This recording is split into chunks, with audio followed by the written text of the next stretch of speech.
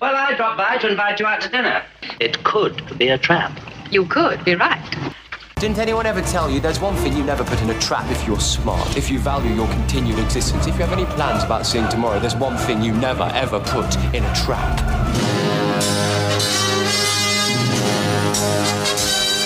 Not just a matter of the same country, sir. We're not even in the same universe. What? Hello and welcome to Wibbly Bobbly Dicey Wicey, another universe, where we take characters from other pop culture science fiction fantasy universes, convert them to the Doctor Who Vortex system, and see how they would do in the Doctor Who universe. With me today is Michael Nixon of Game of Rassilon podcast fame. That's right, you're stuck with me again. Well, depending on when... Or the first time? Time, man. What is it? You may be the fresh-faced, youthful, optimistic person who's a new broom sweeping clean in the world of Wibbly Wobbly Dicey Wicey. Or you may be the grizzled veteran, the embittered, I'm one day from retirement podcaster. It's a pleasure to meet you for the first time. You've gone like grizzled prospector. What are they called? 49ers. You've gone 49er. It's California. It's the gold rush. I don't know. Whatever. That's close enough. So, today, this was Michael's idea. We are covering John Steed of the Avengers fame. And this is the UK Avengers from the 60s, not the sort of Tony Stark, Captain America people that are popular with the youth these days. Yes, the Avengers Assemble Avengers if you're in the UK. Marvel's Avengers if you're over here, because everything has to have Marvels on it. But yes, today we're covering Steed of Steed and Peel. If you're in the US, all the comics over here are called Steed and Peel, which is like, that's not its name. Huh. No. So for those of you who are not cultured, this is the proper Avengers that came first. The real one. Yes. Yeah, it was in the 50s, right? Is when the show started. The very, very, very early 60s. Oh, damn! It's it's like a 70s or 80s thing. It's unit dating. I don't know when things are. It's post 1776, so I get why you've shut yourself off. British culture. Who cares, man? Well, it's interesting that you can use the word culture coming from California, but hey, we have yogurt. Get over that. It's true. You do have yogurt. Who needs personality when you've got yogurt? In fact, that's what it says on the T-shirt I'm wearing right now. Huh. So, John Steed of the Avengers fame. Let's set the scene. Let's give a little bit of history. Then we'll go into his stats and skills, and then we will see where he, in our opinions, will fall in the Whoniverse. So, Michael, do you want to kick us off with John Steed's background, please? Yes. Strap on your bowler hat and get your finest brawly. It's time to talk John Steed. I'm going to apologize in advance if and when I pronounce things wrong. Just blame my Yankee upbringing. I'd also like to apologise just for our listeners. Bowler hats do not have straps. It's important that you know that. Well, okay. Place your bowler hat gingerly upon your brow and prepare yourself for Major the Honourable John Wickham Gascoigne Beresford Steed, MCOM, also known as John Steed. He's a secret agent working for an unnamed branch of British intelligence that I believe we call the Ministry. Ooh. Later. He was teamed with a variety of partners, including Dr. David Keel, Venus Smith, Dr. Martin King, Kathy Gale, Emma Peel, Tara King, Lady Diana Forbes Blakeney, Purdy, and Mike Gambit. So Steed was born, as Michael so correctly described, as John Wickham Gascoigne Beresford Steed, sometime before 1922. He's the scion of a noble family. He went to Eton, where he once got into a fight with a school bully, James Bond. Huh. And technically, whilst that's James Bond, fans may argue, it is supposed to be that James Bond. He was eventually expelled, the same way Patrick Macnee, the actor who played him, was. He got into a fight with Sean Connery, of course. Well, as we all know. He taught Sean Connery how to hurt people. Yes. Moving swiftly on. Steed's best friend was Mark Crayford, who later followed him into British intelligence. However, Crayford was always secretly jealous of Steed and later defected to the Soviet Union and attempted to destroy Steed and his legacy. He was a veteran of World War II, a distinguished veteran, no doubt, and this is the same as Patrick Macnee. They obviously used a lot of Patrick Macnee's background in Steed's makeup, just tweaking bits here and there. And where their military history diverges is that John Steed went to train with the Coldstream Guards, who are a very distinguished branch of the British military, or a section of the British military, and then transferred to the Intelligence Corps. He spent the early part of his World War II service posted at the RAF Camp 472 Hamlin, which was a jumping off point for British spies on the continent. He also received the Military Cross for single-handedly taking a German machine gun post, and then left the British Army to join what was initially, as Michael said, an unnamed branch of the British intelligence, which would later get the moniker the Ministry in 1945, where Steed achieved the rank of Major. Steed maintained a modest mews flat in London during the 1960s, first at 5 Westminster Mews, later at 3 Stable Mews, which sounds more stable, and drove a variety of elaborate old-fashioned cars, including a Rolls-Royce and several different models of Bentley, one of which he calls Fido. In one episode, also, he drives in one episode, also a Vauxhall 3098 can be seen. It's interesting that they mention a Bentley, because the literary James Bond preferred Bentleys, if I remember correctly. A definite nod. I'm sure that's a nod. Yes. Anyway, by the New Avengers, which is not to be confused with Brian Michael Bendis's run New Avengers, Steed had moved out to the country to a manor house known as Steed's Stud. Not a good name. It's no Skyfall. But he's no longer driving vintage cars, but he was mostly in contemporary Jags instead, which is good choice. I like it.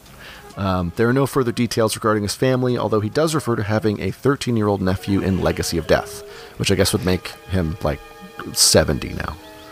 I guess so.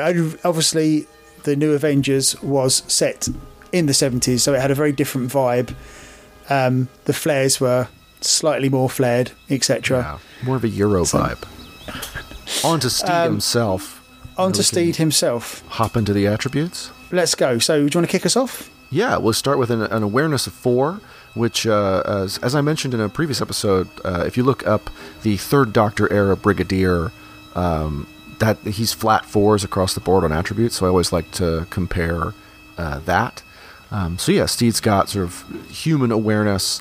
He's, above average, if I remember correctly. This awareness would also put him in line with the Third Doctor. Which is good for a spy. He knows what he's doing, what his surroundings are. I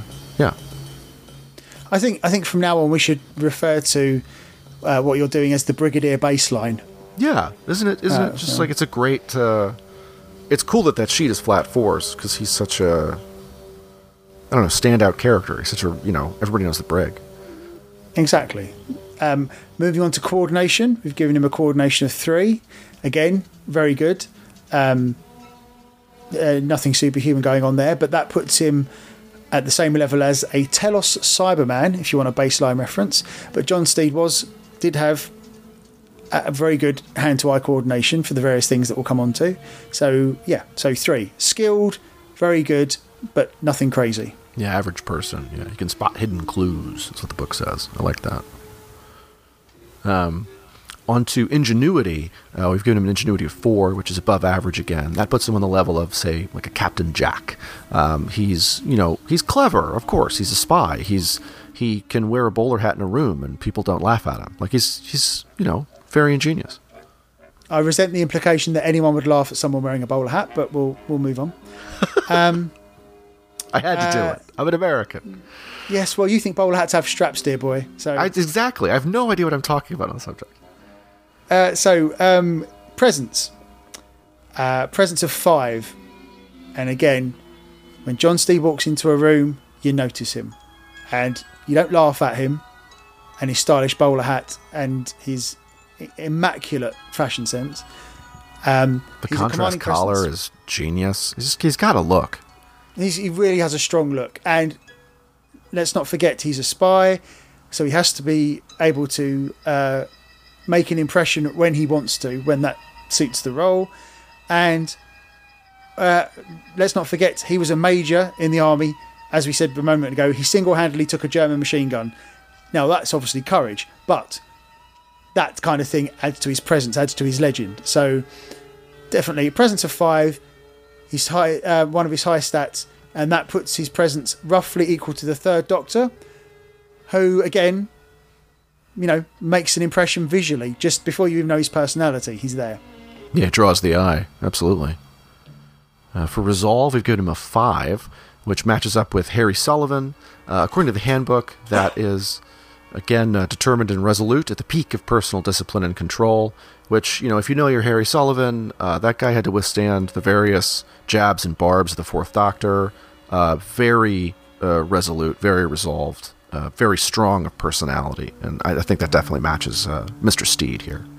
Absolutely, absolutely. The fact that, the fact that everything he went through in his life and the things he had to endure, and then, like, after World War II, what does he do? He throws himself back into the fire by joining military intelligence and going out and risking his life. That's someone with resolve.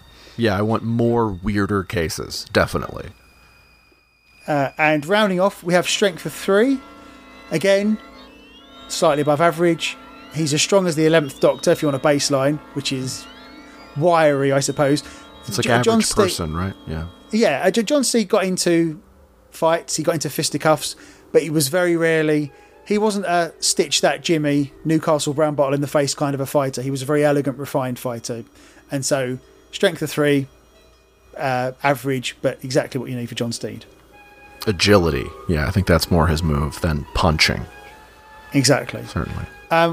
So we'll just run through the other bits. Story points of 12. We've got him as a PC because he is at the end of the day a human being. Slightly exceptional, but a human being. Tech level 5, which is late 20th, early 21st century Earth, early spacefaring. Avengers heyday was the 60s when the space race was picking up, so this is exactly right. He's an Earth human from the 20th century, so there you go. So let's move on to skills. Certainly. For athletics, he's got a 2, which is, again, like above average, kind of good human doing stuff, running around. But he's not, he's not going to jump over a fence. He's not Captain America. He's John Steed. Exactly. Convince of 4. Well, he's very charismatic. He's got the presence of 5 to go along with this. He talks his way out of a lot of situations, and his banter is top notch, and that comes from Convince. He can talk you into doing things and talk his way out of trouble, as he often did, because let's be honest, in the Avengers they were usually outmanned and outgunned by the villains, so necessary skill to have. Yeah, he was always good at sort of either talking his way into or out of trouble, so that, I think that checks out. For craft, he's got a 2, which is, again, like, he's not going to cobble together like a gadget to save the day. It's not really what he does, but I think he can pick a lock. You know what I mean? Yeah, absolutely. He knows how to put a fuse in something, that kind of a thing, Yes. If there's like a bomb, he could he could pull out the right wire, that sort of thing, definitely. And then for fighting, he's got I just jumped on that, sorry. No, that's fine. You were in a flow state. Go for it. I was excited. Yeah, for fighting, he's got a 3 with an area of expertise in fencing, because, of course, it's John Steed. He's good at the fighting, particularly with a sword. But again, I don't think he's not going to knock anybody out with one punch. He's not Batman. No, but like I said, we're elegant and refined, a gentleman's fighter. Yeah. And so that's sense fencing. I'm not going to jump on the fact that an American got excited when we got to the violent part of the stats. I'm going to go past I was excited for a more elegant fighting than usual. But yeah, I mean, come on. I like some fisticuffs. Do you want to keep going? Yeah, I'll just keep rolling on this, absolutely. Just keep going. So yeah, knowledge of 3, again, definitely above average, particularly an area of expertise in intelligence, and intelligence matters. I think that perfectly suits Steed. He's smarter than the average bear. For marksman, he's got a 2. I don't remember Steed particularly doing a lot of shooting, but when he did it, I remember being quite good. So this checks out. Yeah, he was in the military, so he needs to know which end of a gun. So yeah, I mean, if you took that German post single-handedly, I don't think he did a lot of kicking. There was some shooting involved, but maybe a little kicking too. That'd be pretty cool.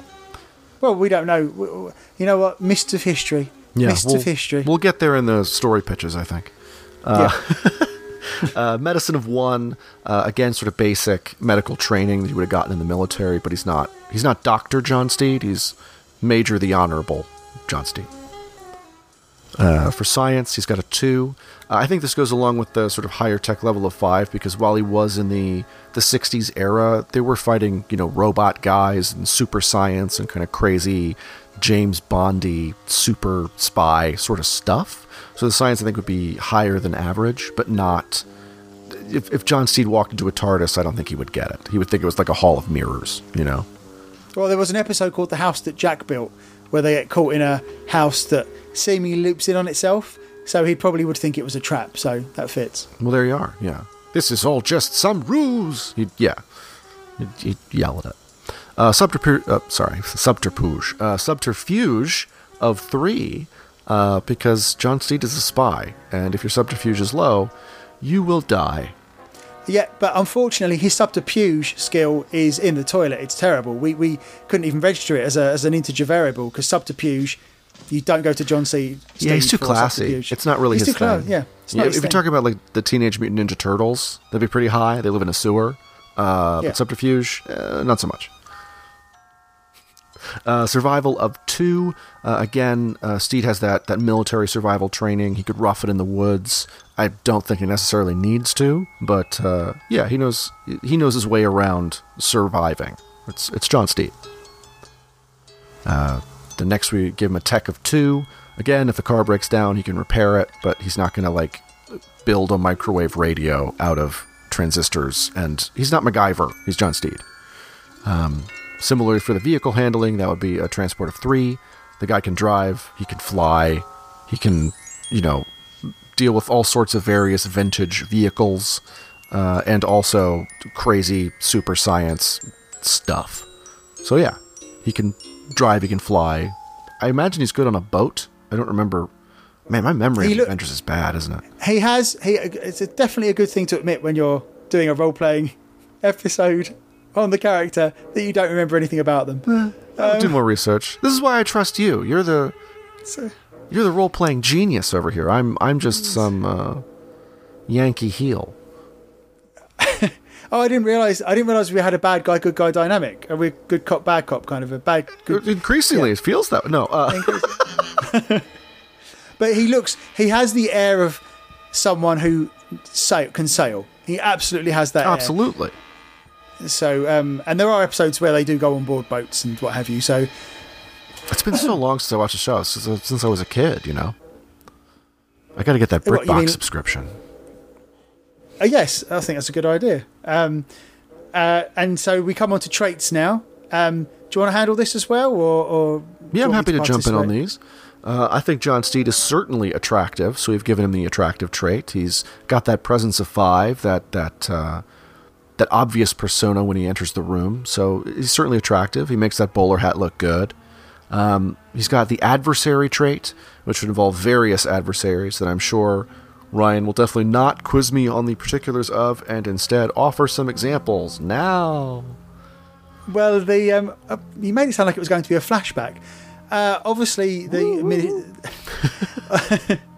obviously you had the various different spies from the Soviet Union were a big deal. They were numerous. You had the sort of Bond-esque villain of the week, who were just various factions who had their super gadgets and what have you. And of course the Cybernauts, which was their trippy sort of robotic cybernetic enemies that were my favourites. But then that's probably because I'm a Doctor Who fan. Yeah, exactly. I love the Cybernauts. They looked so cool.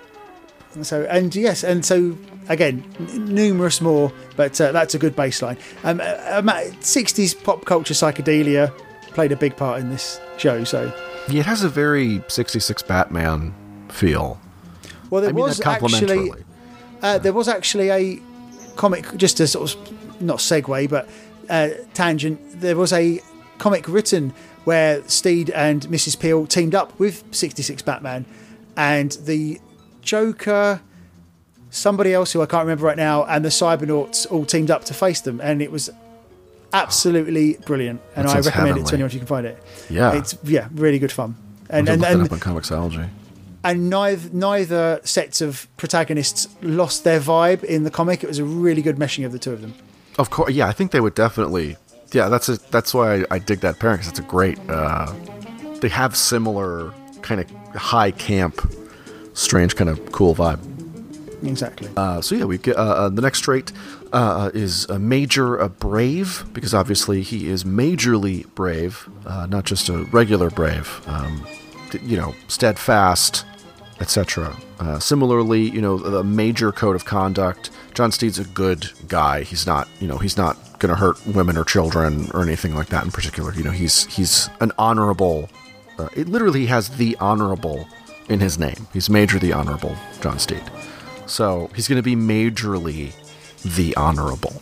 That really demonstrates how American you are. The fact that you think that just because someone in British nobility has the honourable before them, they must be honourable. No, I don't think that at all. I'm an American. The whole system must be torched to the ground, and we should, destroy all of it. But for the sake of a joke, I'm gonna play it up.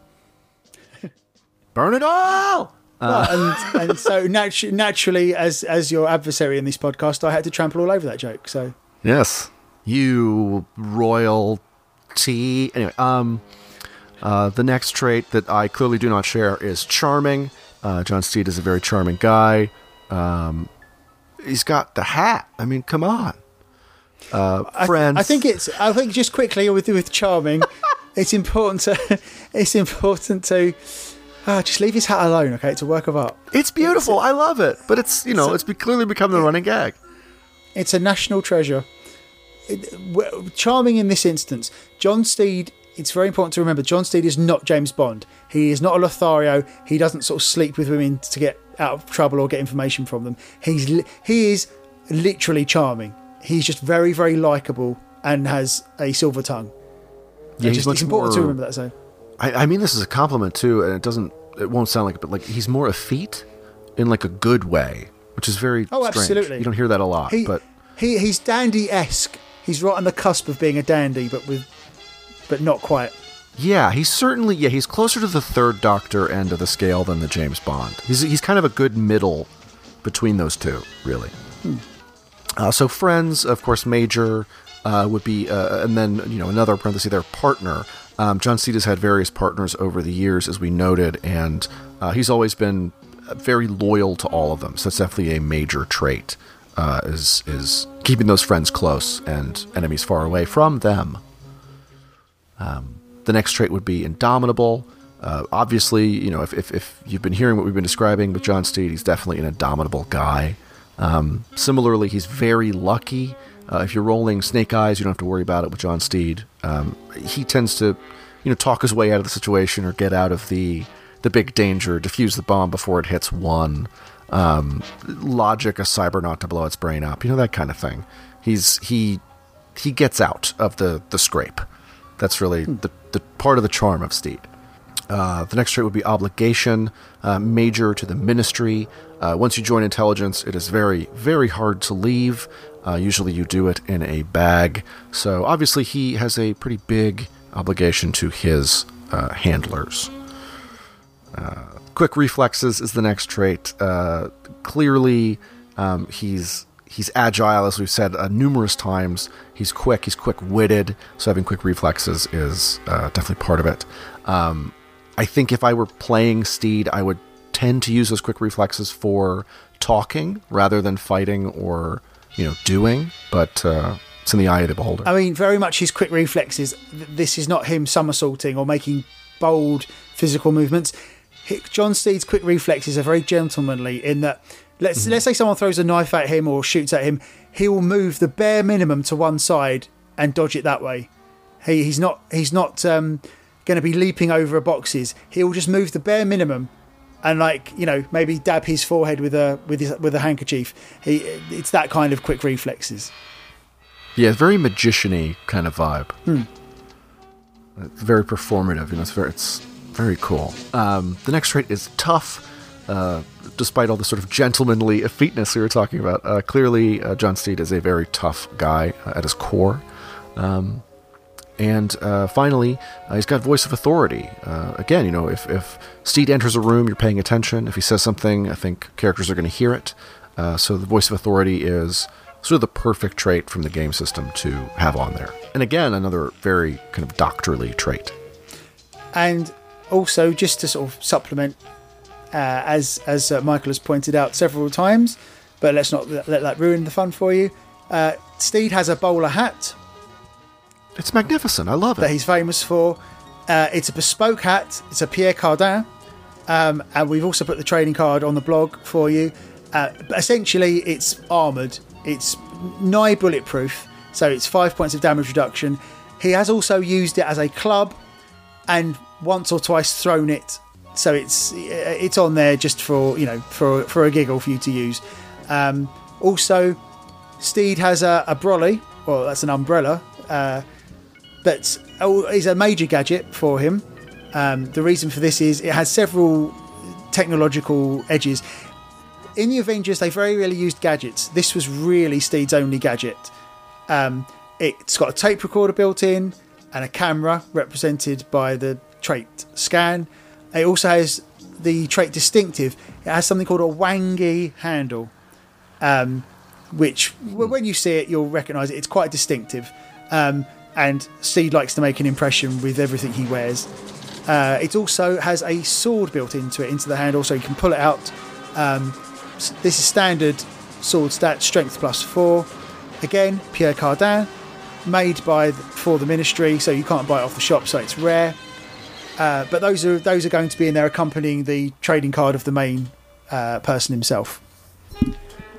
So now we've covered the statistical observance of Steed, John Steed. Let's see where we think he would fit best in the Whoniverse. So we're going to reverse things again this week by tackling UNIT and Torchwood first, as they are the resident intelligence services in the Doctor Who universe. So let's cover UNIT first. I think John Steed is an almost perfect fit for UNIT in the Doctor Who universe. Yeah, I totally agree. I think UNIT it's like the perfect opportunity to do like Infinite Crisis of spies. You have UNIT in there, you've got Steed in there, and Peel, and you get everybody together from all the British 60s TV shows and have them fight the Cybermen / Cybernauts or something. It just is like a perfect opportunity to throw everything together. And I can really... well, there's no reason why the Ministry can't be a branch of UNIT, for one thing. And secondly, can you not just... I don't know why, but I just really see the Brigadier and John Steed having gone to school together. I don't think the Brigadier went to Eton, but, maybe military training during World War II, because they were clearly in World War II together. I think they would be a very good fit. Absolutely. Yeah, old pals. Yeah. John Steed comes to one of those UNIT parties. Or maybe it's like the party from the Five Doctors, the retirement party, and Steed shows up, and the second Doctor's there, and just mayhem ensues. Yeah, absolutely. And I can see, if it is the second Doctor, and we'll come on to that in more detail, but I just feel like he would give him fashion tips. Yes, it's all John Steed's fault. The third Doctor is the way he exactly. is. I like that a lot. Exactly, Yeah. He read my mind there. He whispers to the second Doctor that lodges in his brain, and when he becomes the third Doctor, he's like, that John Steed chap, now I'm stuck in England. He had a point. He had a point. I'm going to go visit his tailor, yeah. Torchwood. I think... Now, my gut instinct is, and I don't know if this is being unfair to John Steed, but I could see John Steed being part of Torchwood 1 when Torchwood was a bit more... how to put it? A bit less pleasant, a bit less generally well-disposed towards aliens, shall we say. The Torchwood that we see in Army of Ghosts at the end of Season 2, I can see John Steed being part of that. Maybe. I don't know if he'd really be into the whole corporate vibe of that Torchwood, though. I honestly would see it as like a proper Season 1, Season 2 episode where they're dealing with some weird alien, or, again, it'd probably be, replace Cyberwoman with Cybernaut, and they're dealing with some kind of cyber thing, so Captain Jack is like, I know a guy who might be able to help us with this, and you pull out, John Steed out of retirement. See, now, white-haired John Steed dusts off the bowler for one last case. Two things. One, I really like the idea of that. But the thing is, I was thinking was he'd be retired from Torchwood 1, and 2, I resent the implication that John Steed would ever let his bowler hat get dusty. But other than that, I'm completely with you on that. I think that's a Okay, great he idea. opens up it's like a shadow box. He's got, There you go. and he brushes off the shadow box and he opens it, and there's the pristine, undusty hat. There you go. And He now takes that out. And now It's like- Britain and the US don't have to go to war. Very good. It's perfect. So the idea of him being, Torchwood as was coming out of retirement, I think is a really good idea. I don't really picture John Steed as a sort of young man working with the sort of modern iteration of Torchwood.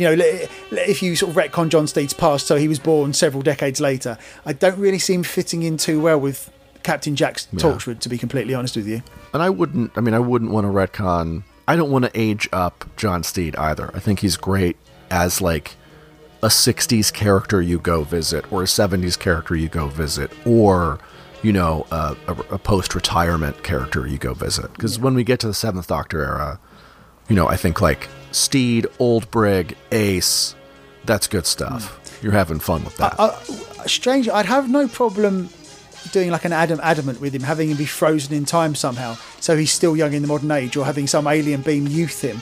As long as you kept... If you Austin Powers him, that'd be funny. I like that. Exactly. As long as you kept old man Steed's brain, that's what you need. You need that personality. And having the culture clash, I think, would work really well.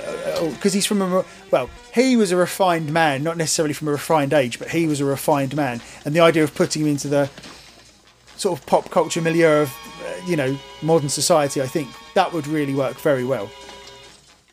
Yeah. For me, I'd want to keep him as human as possible.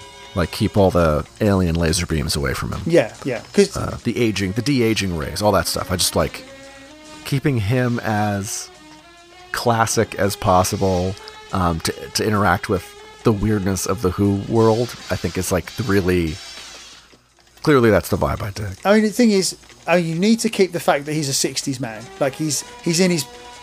I don't know if prime's the right word. I think in his prime in the 60s, at his peak. And the thing is, if you transplant him from the 60s to... It would almost be like a reverse Austin Powers, because if you took John Steed from the 60s, who dealt with all the alien stuff and what have you, and put him in modern age Who, where it's all much more overt, he would be the opposite of a fish out of water. It would be like, this is what I was used to and had to keep secret, but now it's open.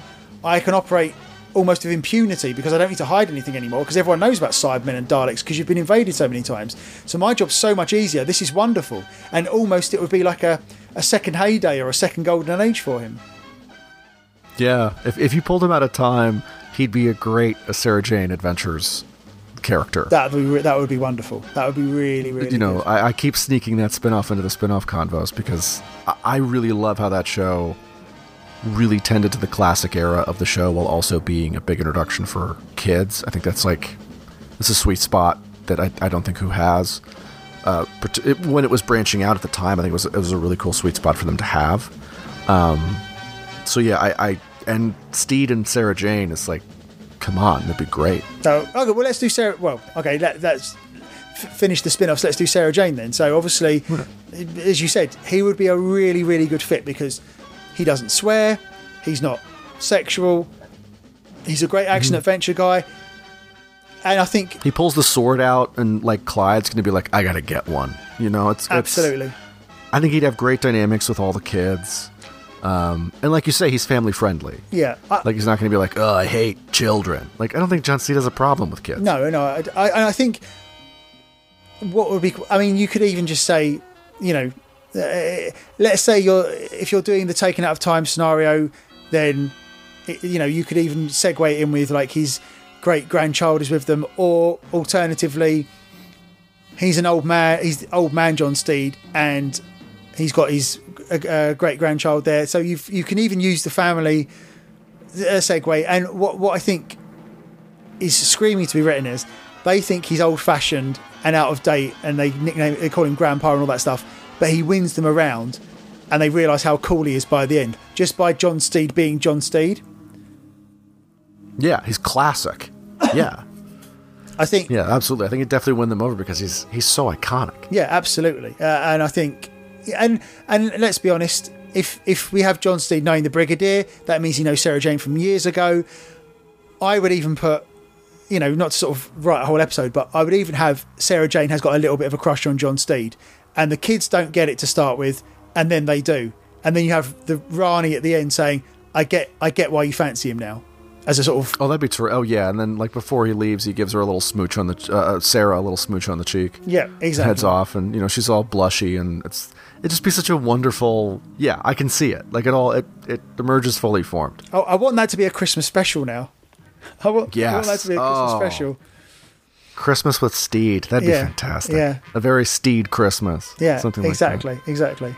So, I mean, do you want to cover Class? I know it's barely a spin-off, but I mean, if we're doing old Steed in disguise as a school governor or something, trying to figure out why all the teachers and staff keep vanishing and bumping into like Mrs. Quill would be very funny. Oh, that Don't get me wrong. That would be good. That would be really good.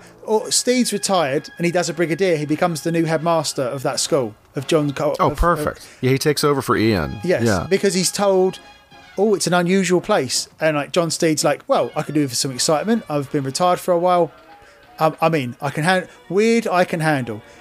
How strange could it be? And then, a Weeping Angel shows up and he's like, okay, pretty weird. Yeah. Oh, that's beautiful, Weeping Angel, because John Steed is so cool under pressure. The idea of him not blinking, it's like I face down a German machine gun nest single-handedly. I do not blink. Oh, yeah, they've met their match. There you go. That's good. I don't know how you could possibly show a Weeping Angel looking scared and running away, but just, So, okay, well, so we have managed to come up with a reasonably good hypothetical Class scenario there. I mean, you could make him a semi-recurring character, even the way we've placed him there. I think he would have been a great choice, to be honest, if it had kept going. Yeah, it's a more versatile show than people give it credit for. And that, of course, leads to various cameos by his various partners for various things. Let's be honest, Mrs. Quill and Mrs. Emma Peel teaming up. I know that's a slut. Amazing. But that would be chef's kiss. It really would, I think. I mean, a parent-teacher conference with Purdy would be a dream. That would be good. But once you open up the Sarah Jane thing, like Joe Jones, Joe Grant, and all those other great unit characters, Liz Shaw, obviously, you get everybody, get all the gals together for like a Sarah Jane potluck. I want to see that. What's the Sarah Jane potluck with like Emma Peel and Tara King and Kathy Gale pops back? It's just get everybody. If we're in the realm of fantasy, imagination, I want to get them all. I mean, what's strange is we've come up with two pretty damn good a Sarah Jane Adventure crossover and a Class crossover, and yet you could never have Sarah Jane Adventures and Class crossover. It just wouldn't work. It'd be like chalk and cheese. Oil and water. Yeah. All right, so that is definitely the spin-offs covered. We're not doing Faction Paradox, forget that. They did it. Every time it's Faction Paradox, Faction Paradox did it. I solved it for you. They're the ones who set up these episodes. They probably plotted for us to come up with those ideas in the first place. Yeah, they have some weird statue of a horse, and they're like, we must move the steed. It's whole, Faction Paradox, whatever. There's a whole thing. Yeah, exactly. I don't have time for that. So let's move on to the Doctors proper. The first Doctor, William Hartnell.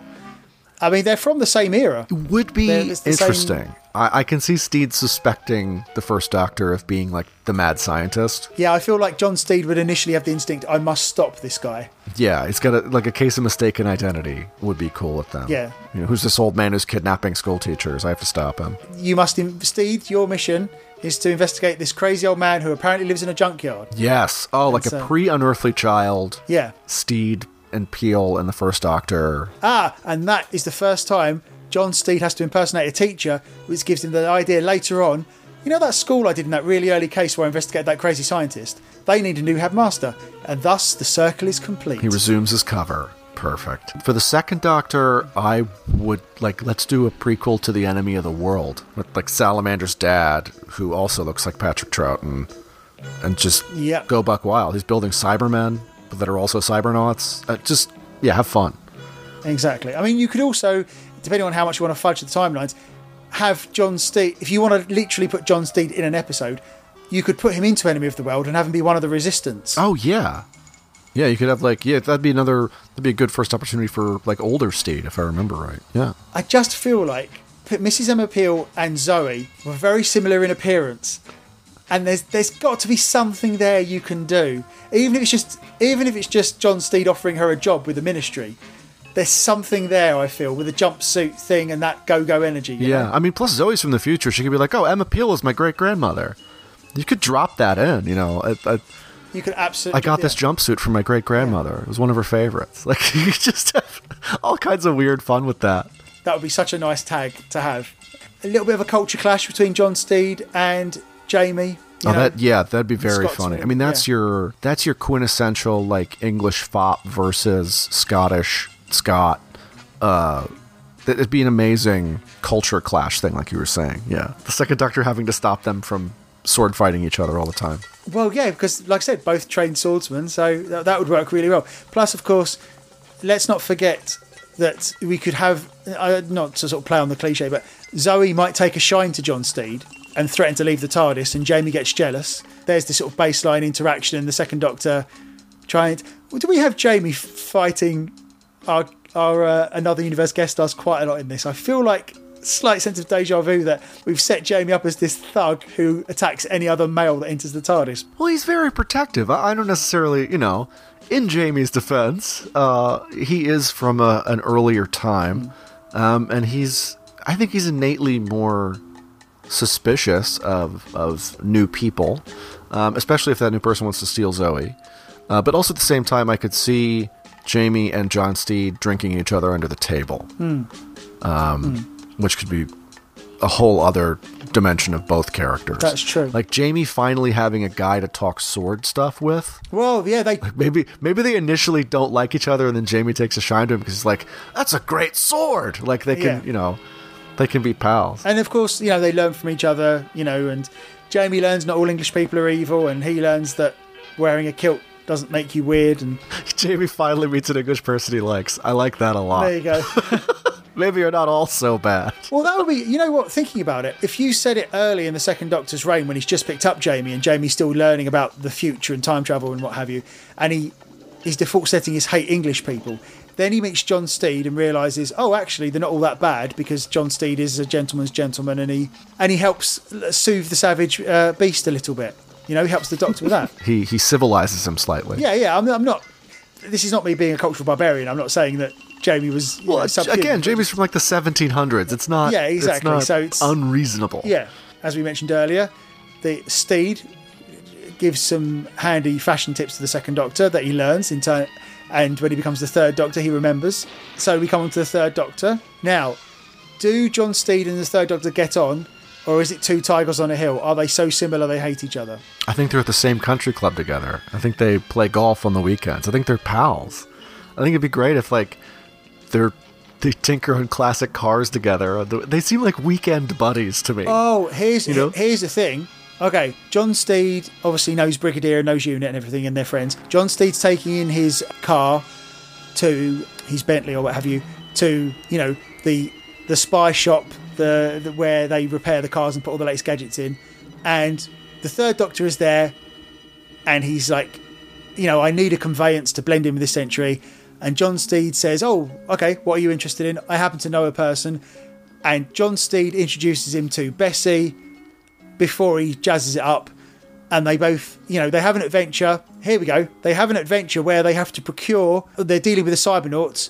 And the Third Doctor and John Steed helps him acquire leftover Cybernaut parts that he puts into Bessie. That helps make Bessie the funky sci-fi car that it is. And they bond over their love of classical cars and the finer things in life. And there you go. And that's how they bond and meet, through cars and champagne. If I remember right, the Third Doctor gets Bessie from the hospital on his first adventure. So the only change I would make is that Steed and the Third Doctor have a rollicking adventure against the Cybernauts and then fly away together in the Whomobile. And it's the secret origin of the Whomobile. Okay. Oh, I was just thinking more...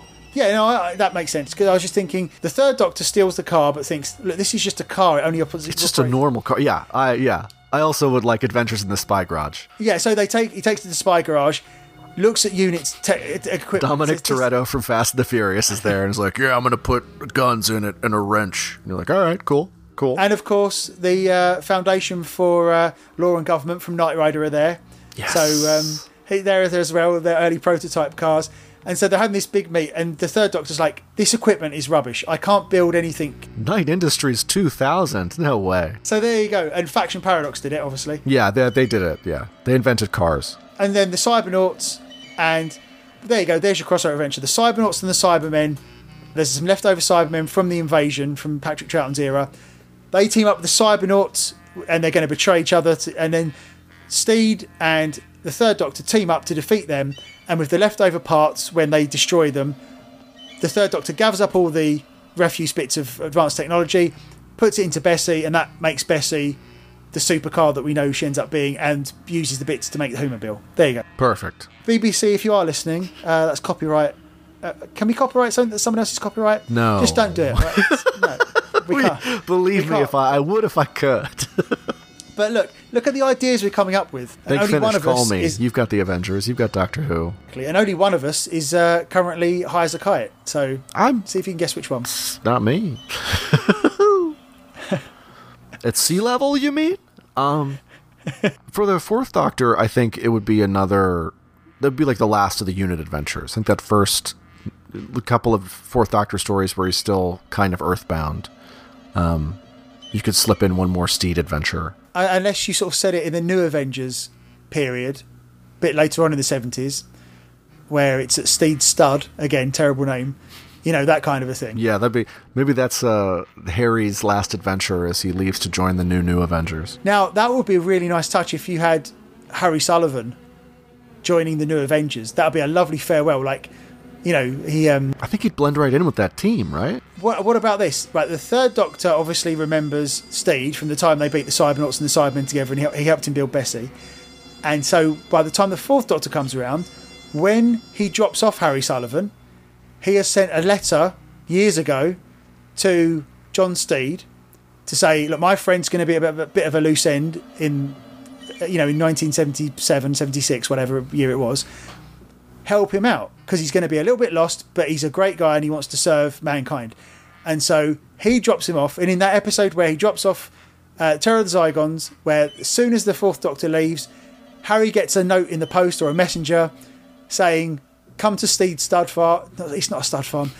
Come to Steed. There's just a car. There's a car waiting for him with somebody holding a card that says Harry Sullivan, and it's Mike Gambit. Like, there you go. Thank you. That's much better, because I don't want to say Steed Stud anymore. Who does? Yeah, and there you go. And so terrible name. And so Harry's is a bad name. And so Harry Sullivan, goes from I feel a bit sad to I'm going to make a new best friend, because that Harry and John Steed and Gambit probably are going to get on, and Harry and Purdy, potential romance there even. And I just think that's a really nice ending for Harry Sullivan. Yeah. In this sort of crossover. Harry Sullivan firing a machine gun off of a hovercraft. That's good Harry Sullivan. That's good Harry Sullivan. So I don't know much, but I know my Harry Sullivan, and that is good Harry Sullivan. He's got the sideburns for. He's perfect. He's part of the team. It works very well. It works really, really well. And let's be honest, they need a doctor. They do. Yes. And probably not the Doctor. Harry's a much better choice. He actually knows his way around like bandages. But backpedaling slightly, how do you think John Steed and the Fourth Doctor would get on? I think John Steed would not know what to make of his friend's new incarnation. Because, the new Bohemian Doctor is very, very not the Third Doctor, but also very 70s. So he could see his friend as changing with the times. Like, in the way we've built it, if John Steed has seen the second and the third, and now the fourth, he sees this evolution of the character. So I can see him really clashing with him at the start. Like, what happened to you? But by the end being like, oh, you're still my old friend, but now you're clearly having a lot more fun. You're young. And you've lost your fashion sense. You've forgotten my advice again. But yeah, you look terrible. But I don't know. Try cricket or something. And then yes, away, exactly. And that stays with the Doctor again, because he's learnt to trust John Steed's fashion sense. And so by the time the Fifth Doctor comes around, he's an English Edwardian gentleman again because of John Steed. This is turning into a Doctor epic. it's writing itself. It never ends. And I think for the Fifth Doctor, you just pop Steed into that scene where the Fifth Doctor is playing cricket. He's Absolutely. there. He's just that's all I would do for that. It's like he's part of the same club. And then I feel you follow it up with just after Mordrin Undead, where the Brigadier has had his episode. John Steed goes to see his old friend, and they have an adventure together where he helps him remember and come out of his nervous breakdown and what have you. And then, the Fifth Doctor pops up and says, John Steed, I see you got my note that your friend would need your help. And there we go. And that's when the Brigadier... And the Brig says, oh yes, I was a maths teacher, at this school. And John Steed goes, oh yes, I was undercover at a school once. I'll never do that again. Wink, wink. Never. Yeah, you could have it be that Brigadier was like subject to cybernaut programming or conditioning or something. So Steed is like one of the only people left who knows how to reverse it and talk him out of it. Get him out of the fog. And that's why the Brigadier was able to retire before or after and before simultaneously his unit adventures. And that explains the unit dating confusion. During... Yeah. And Doris is John Steed's sister. I don't know. I'm just throwing it in there. Why not? They could be... Oh, you know what? Hey. Yeah, John Steed introduced them. Why not? That's a lovely tie-in. Or it's later. It could be the 80s and Doris is the new Peel. He's got a new Avengers. There you go. Yes, the new Avengers. Exactly. Yeah, that's... The new old Avengers. Doris... That explains why Doris is able to get clearance to be with the Brigadier, because she was actually working for the Ministry. And Doris, originally, her name was Purdy, and she changed it. Yeah, what if she's Doris Purdy? Oh, that's good. That's very good. The names have been changed to protect the innocent. There you go. Yeah, she's in Spy Witness Protection. Yeah. Exactly.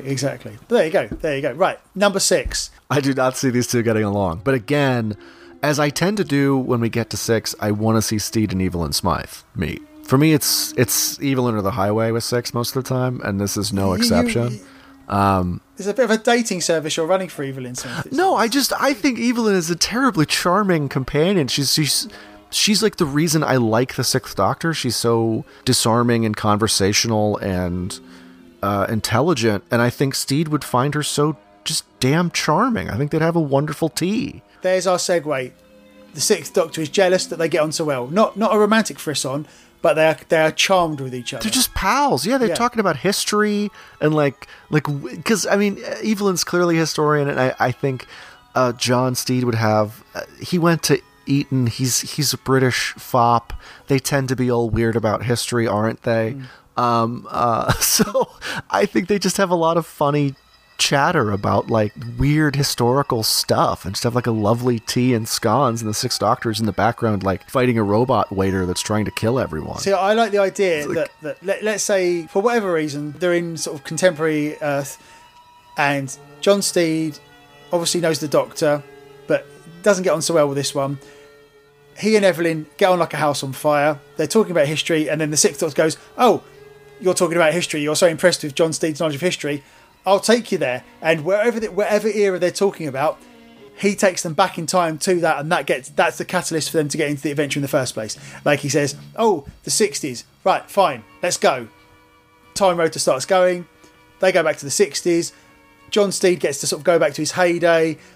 Perhaps they get involved in an old Avengers episode where... Yeah, they do a bunch of near misses. Yeah, they have like to stay in the background. 2, yeah, exactly. Like inside an Avengers episode. That'd be awesome. Exactly.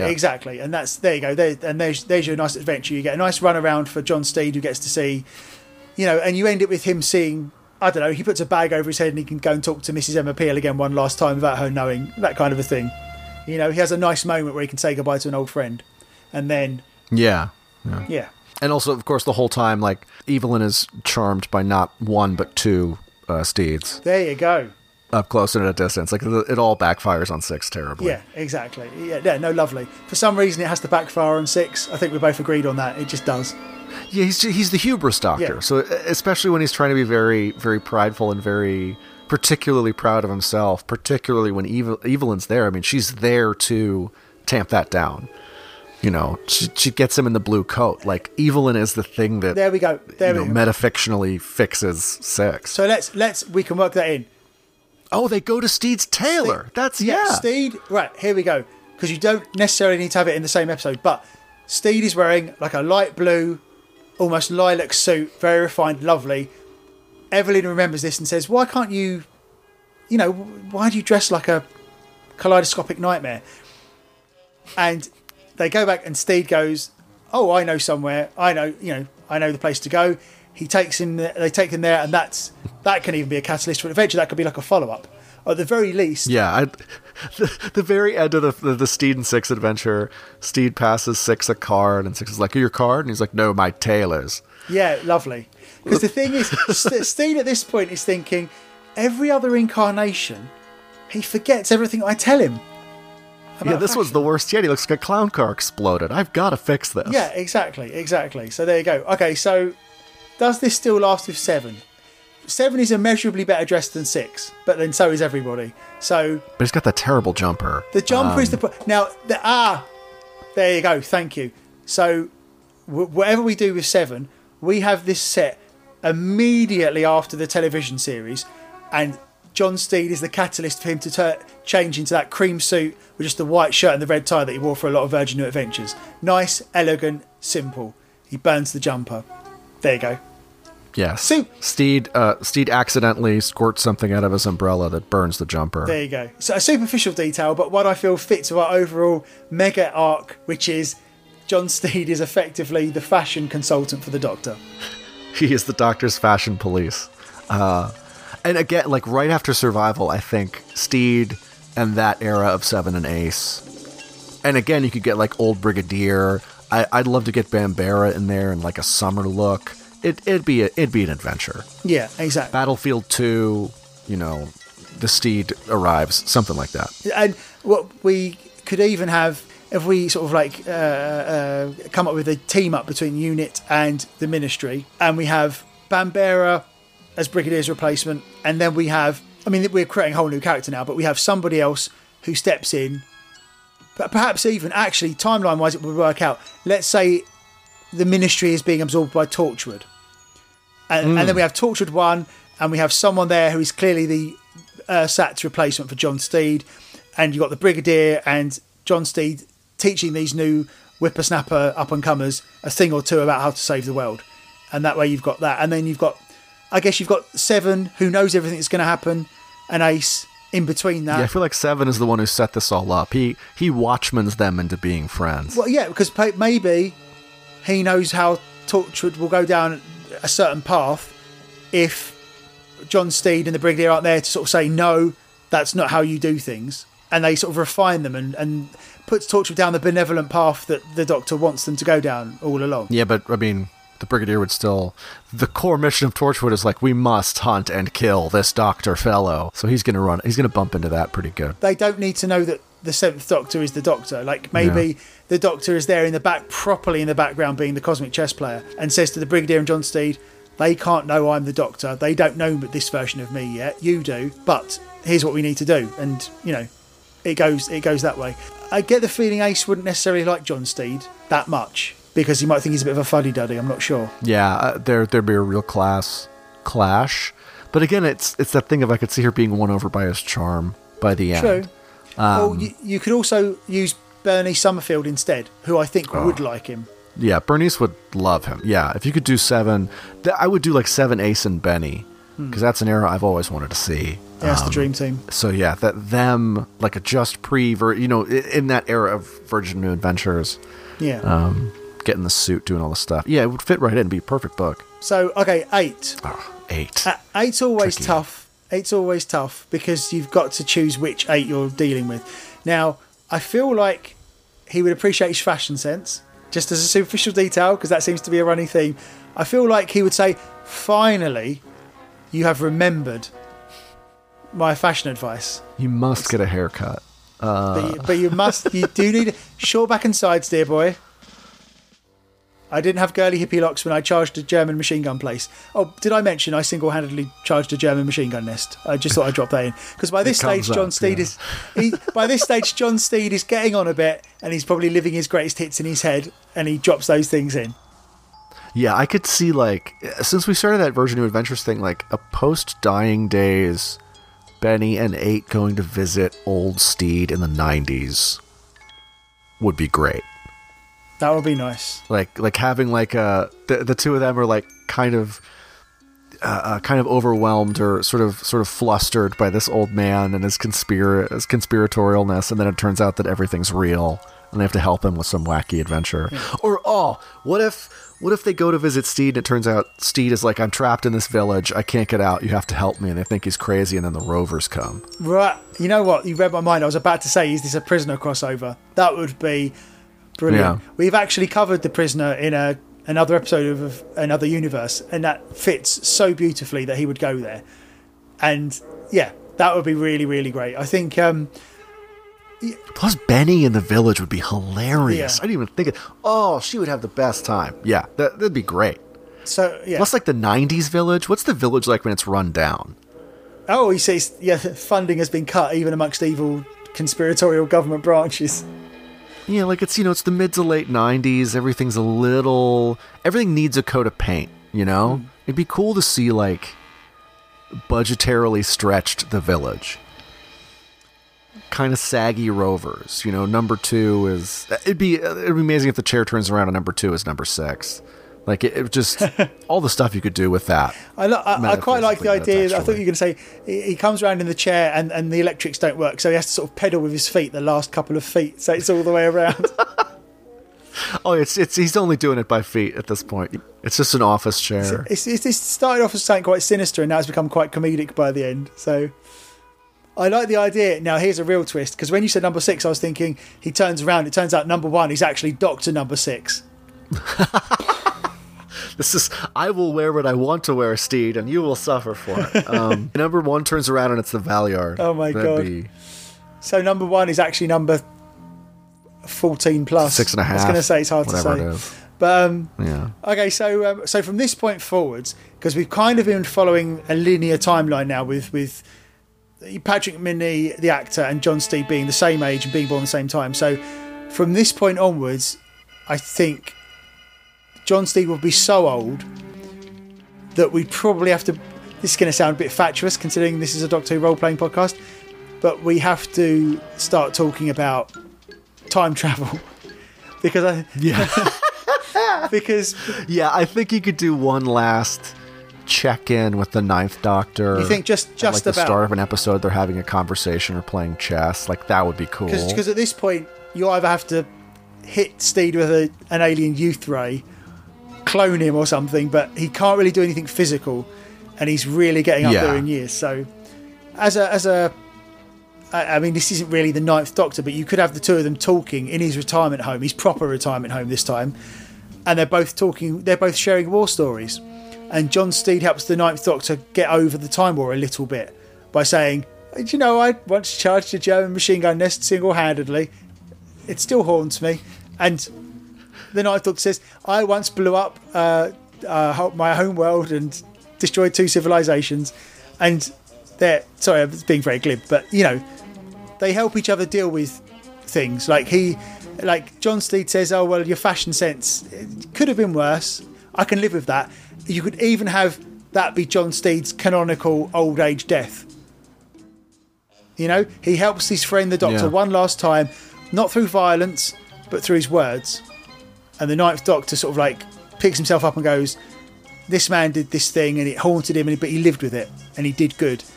And I've done a terrible thing and I've got to live with it and do good. And then, you know what? And then he goes off to fight the Autons. Yeah, because I always picture the Ninth Doctor as being the Doctor who decided to be the Doctor again, I am the Doctor, I have to do this thing. So I like the idea of if we've built this whole epic arc of Steed influencing the Doctor, Steed be the one who's like, you are the Doctor, quit it. Yeah, exactly. There's no point feeling sorry for yourself. You're still you. I mean, you're in a jumper and a jacket, and we can talk about it later, but like, you need a suit, boy. But other than that, like, you're still the Doctor. And again, it's because of Steed offhandedly saying you need a suit that the 10th Doctor is in a suit. Yes, there you go. It's all his fault again. There you go. You know what? I did not realise before today quite how influential John Steed was on Doctor Who. But neither, it's an adventure for all of us. Yeah, that's part of the joy. Exactly. And so I even think obviously you couldn't do this in strict linear canon because it's impossible, but I like the idea of the Ninth Doctor getting out a picture of himself as the War Doctor and Steed saying, no, big improvement. At least you don't have that awful faux hawk anymore. And for God's sakes, this leather jacket's falling apart. Buck yourself up, dear boy. If you can't grow a whole beard, don't try. Exactly. So he's saying, a huge, massive, gigantic cosmic apologies to Sir John Hurt. Please, please, please. No, I love you, John Hurt. You're the greatest. We love you so much. That faux hawk, no. We have fun. Exactly. We kid because we love. But yeah, so this is a pre-Rose thing. Yeah, there you go. And so... Yeah. And so he's talking to John Steed, his friend, who's retiring, and he says, and he's talking, goes, oh, yeah, you'll like this, John. There's these plastic aliens that are about to invade Earth, and I just don't know what I should do. Should I get involved again? Because I know I'm going to have to do some violence. I'm going to have to, and I don't know if I can face it anymore. And they talk about some other time from the past where John Steed, I mean, let's be honest, you could easily have the Avengers and John Steed taking on the Autons. It would fit. Oh, yeah. So yeah, I think it would be cool if at the end of the conversation, Steed goes to a wall, opens up a safe, and hands Nine the vial of antiplastic. Yeah, yes. I've got this laying around just in case, and that's where it comes from. You could have the Ministry boys knock this up, or you could even say, or even if you want to not take the agency away from the Doctor, say when they fought the Autons in the 60s. He had the antiplastic, but he had 2 vials. He used one to defeat them, and the other one went missing. And John Steed was basically under orders. If you can get alien tech, you get it. And, he always regretted not telling the Doctor about that through his other incarnations. And he says, so John Steed thinks, well, this might help. Sorry, I had to keep it a secret. And he's kept the vial. He didn't hand the vial over to his bosses, but he didn't give it back to the Doctor. And he felt guilty about it.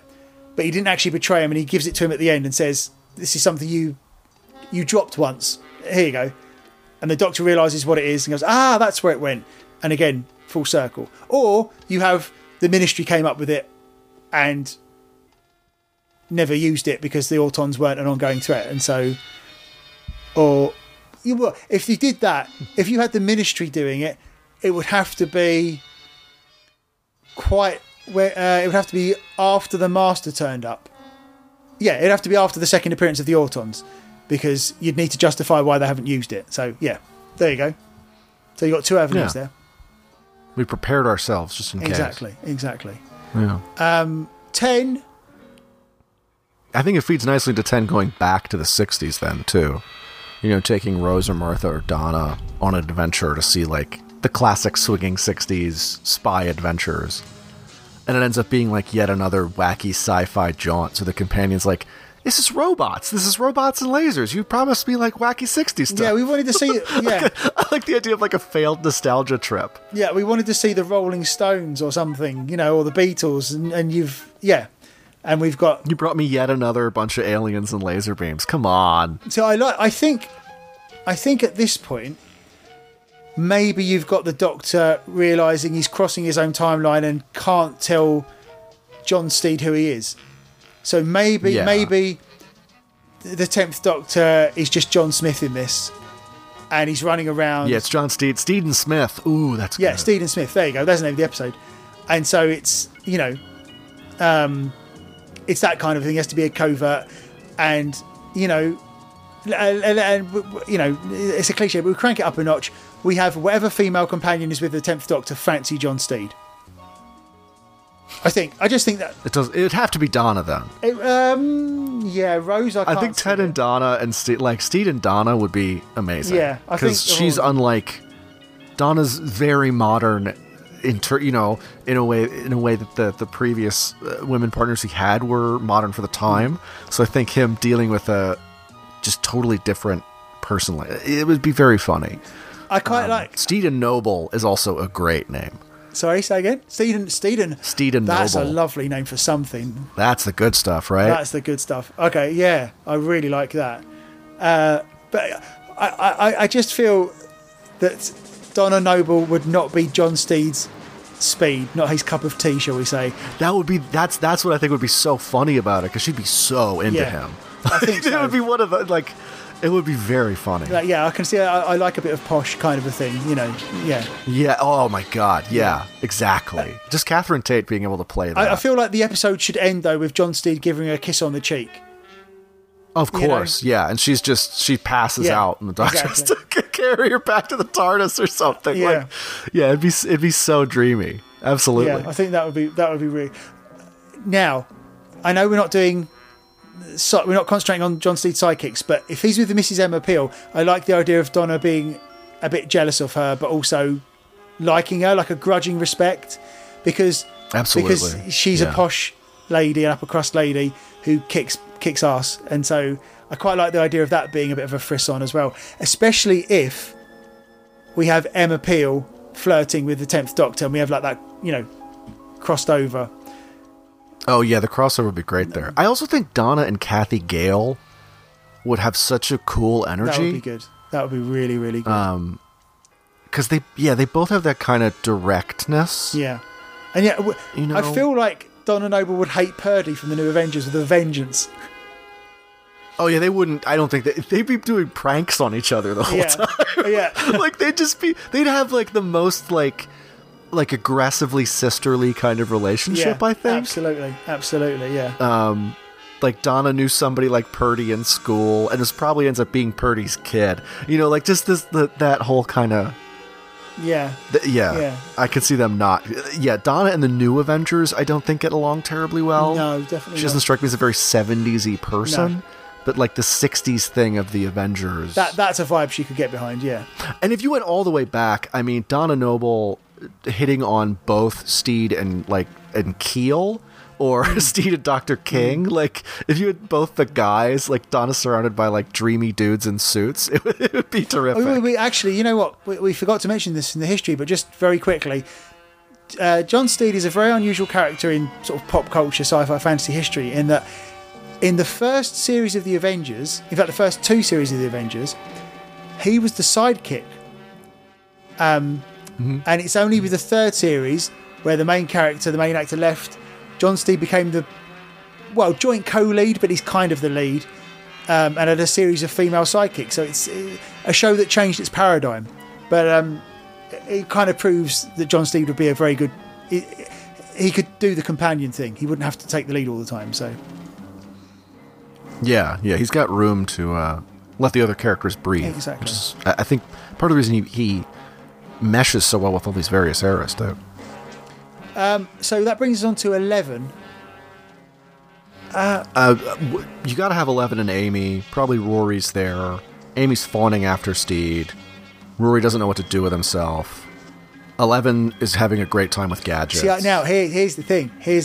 I don't know why, but automatically I had this idea that for some reason the 11th Doctor is trying to tie up some loose end in history. He goes back, infiltrates the Ministry, pretends to be their equivalent of Q, their gadget guy, their science guy, sees his old friend John Steed and realises, oh, this is how this bit of history ties into this bit of history, and somehow this all weaves in together. And so 11 once again has to sort of like keep a low profile and interfere just enough so that he can help and he gets Amy and Rory to help John Steed, and I think it's got to be Emma Peel. I think because the Rory fancying Emma Peel just fits because she's quite close to Amy in some ways. Yeah, he's got a type. There's a bunch of jokes there about that. And so he has to kind of play an Ursat 7th version of himself. He has to get Amy and Rory and a few suggestions here and there to nudge John Steed and Emma Peel to solve this case so that in the future, another version of himself can finish it off. There's got to be some scene where they need Amy and Rory to pretend they're Steed and Peel.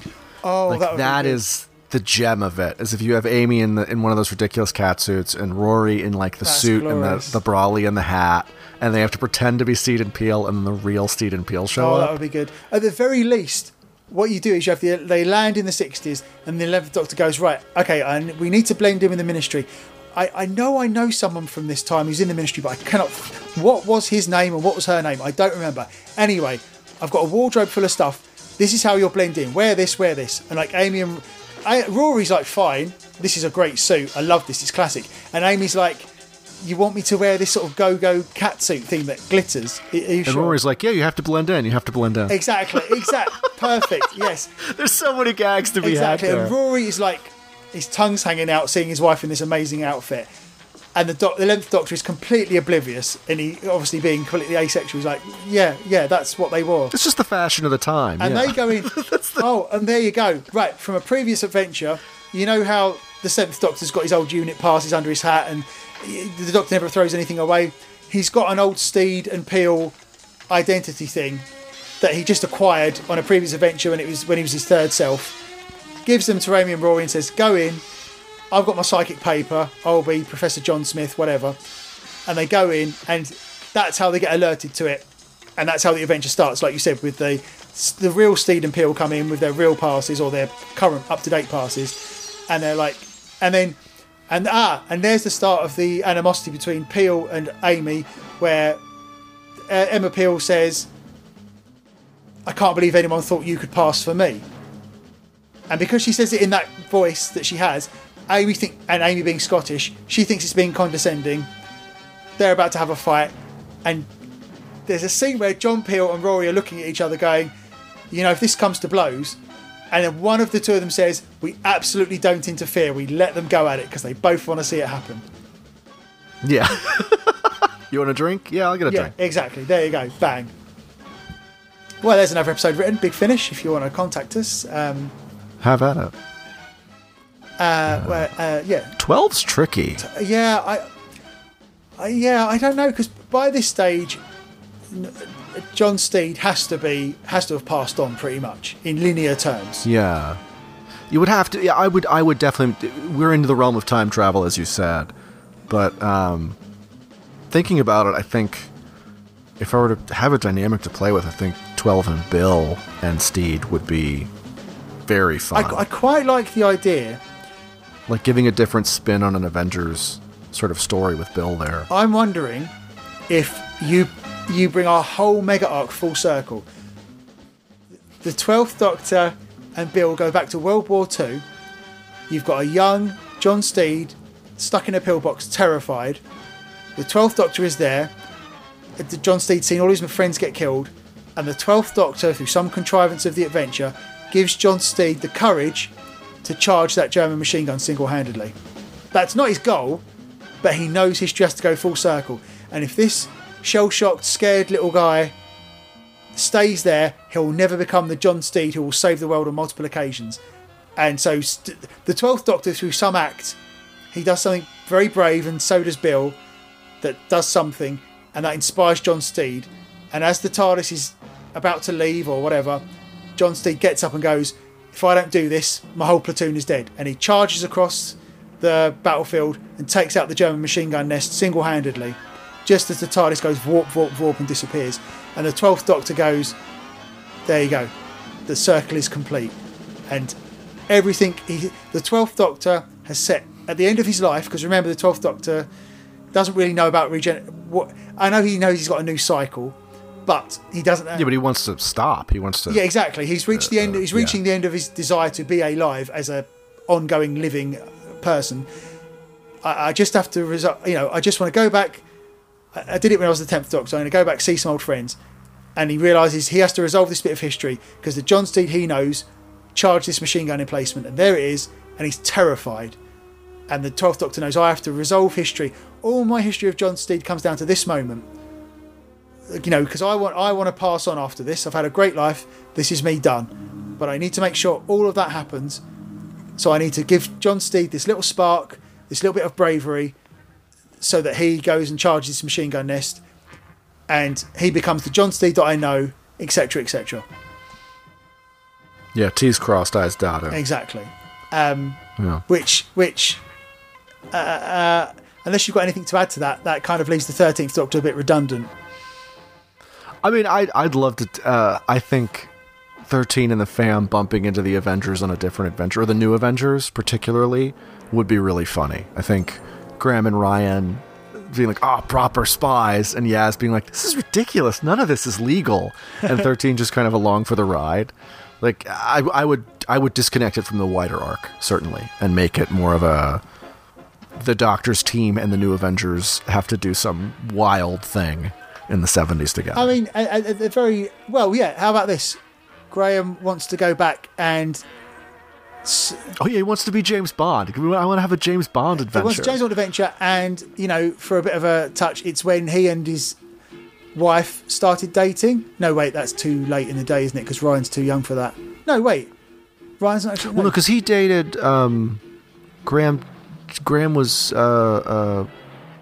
Ryan's mother's second. Yeah, husband, so he right? wants to go back. Ah, there you go. He didn't know Ryan's mum. No, wait. What was her name? I can't. Well, whoever it was, Grandma. the Right. person that he's married to, who dies in The Woman Who Fell to Earth. Okay, his wife. He never knew her when she was young, and he says to the doctor, "Can we go back to the era where she was really young? Because I never knew her then, and I would just like to see her." And that's the segue into the 70s adventure with the New Avengers. That's the sort of perfect. like the cold open, if you like. Because the other alternative I could think of was the 13th Doctor and the fam fit quite well with the Sarah Jane Adventures thing that we postulated earlier. You know, it's true. they kind of fit because they're kind of very kiddie friendly and everything. So you have them drop into that. And the 13th Doctor by this stage knows that her 12th Doctor self has resolved the history with John Steed. So she can just have fun. She's a very light-hearted adventure with Sarah Jane, who's also passed on. And she's just, she's just having fun. It's just a fun adventure. Yes. Yeah. And he gets a chance to see like a young Grace from afar. That's her name, by the way. Grace. I remembered thank it. you. I definitely did not look it up. Yeah, but I think it would be you could do something kind of heartwarming again, and disconnected from the whole wider thing. Yeah, because by this stage, or maybe in the course of it, the 13th Doctor finds out that Steed had a previous adventure with the fugitive Doctor, and that just raises more oh God, questions. why did you say that? It puts everything into question that we've ever known. Faction paradox. She finds a picture on the mantle of Steed's stud, and it's Steed and one of the Morbius Doctors, and we're like, wait, where did he get that tricorner hat? What is that doing there? Anyway, yeah. You know what? I was with you all the way until you said when you said Steed stud after we promised we wouldn't say it again. No, it's just I had to. I was already bringing up my sweet Morbius boys, dear. so I had to just go all the way. I quite like the idea. There's a picture on the mantelpiece, and it's John Steed hanging out in a bar with the Valiard. No, it's John Steed and all 8 Morbius Doctors in a bar together, just chilling out, being canon together. There you go. And the person taking the photo, you can see in the reflection at the back of the bar, is Rassilon and Omega. Yeah, the bartender's the Valiard. There you go. It's the photo from the painting from the Virgin New Adventures Happy Endings, but it's all Doctors and one John Steed.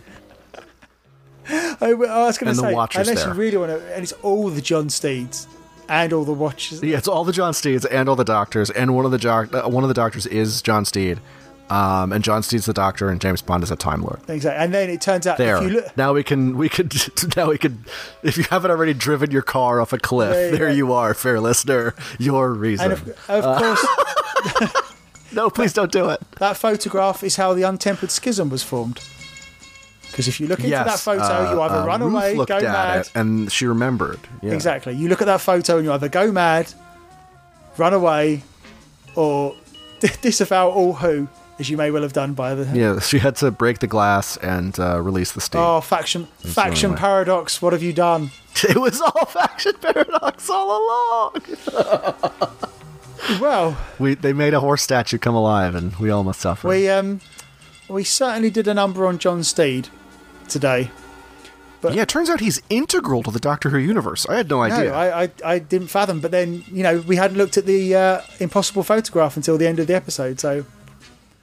Now you can't unsee it, I know. But there you go. We have given you 15 or 16 scenarios for potentially using John Steed in your Doctor Who role-playing game. And if you don't like them, why not? But secondly... Come up with your own. I mean, that's the joy. Just come up with your own, absolutely. But I think it's fair to say we've given you a lot of food for thought. Now, that might be junk food for thought, but it's food nonetheless. Junk food's tasty. I like chocolate. What are we complaining about? So... there you go. As always, the trading card will be on the blog, as will the gadget cards. Great work on these again, by the way. Really nice. Thank you very much. And so, yes, I think we'll leave it in your capable hands, dear listener. Michael, do you have anything you would like to plug? Oh, of course. Please find me on The Game of Rassilon. We are a Doctor Who RPG podcast. Depending on when this comes out, our third season may have begun. I don't know. Or it may be 20 years ago. Time. It's weird, right? But yeah, we're doing our own adventures with our own Doctor, the amazing Riley Silverman. We recently released a Doctor Who special featuring 2 Doctors, not only Riley, but also the amazing Joseph Scrimshaw. We're doing our own thing, having a great time. We've fixed Gallifrey. What are you going to do? You can find us on the socials media at Rassilon Pod, and you can find me at Michael Nixon.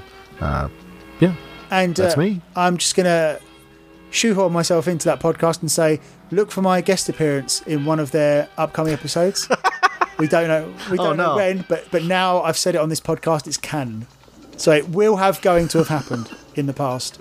It's time travel. Obviously, wibbly wobbly dicey wicey, but you're listening to this, so you know about that. I'd also like to plug my philosophy podcast at Decoding Life, where I take philosophical ideas from throughout history and break them down into handy hints and tips for how you can live your life in the modern era. We're on all the social medias at Decoding Life 1 on Twitter. That's the number 1. And you can find us there. So if you like to scratch your head, that's the podcast to listen to, because believe me, it's more pretentious than this one. It's wow. Okay. Probably less niche, though. Philosophy is less niche, so nicely done. Not the way I philosophise. Faction paradox. Well, most things are less niche than Doctor Who. It's like a niche inside of a niche inside of a valise. Especially the way we do it. Yes. Yes. All the Morbius boys are nodding in agreement. Exactly. So, thank you very much. Thank you, Michael, and thank you very much for listening. And we will see you again soon in the future past never was going to have been. Hello and goodbye at the same time. Thank you for listening to Wibbly Wobbly Dicey Wicey.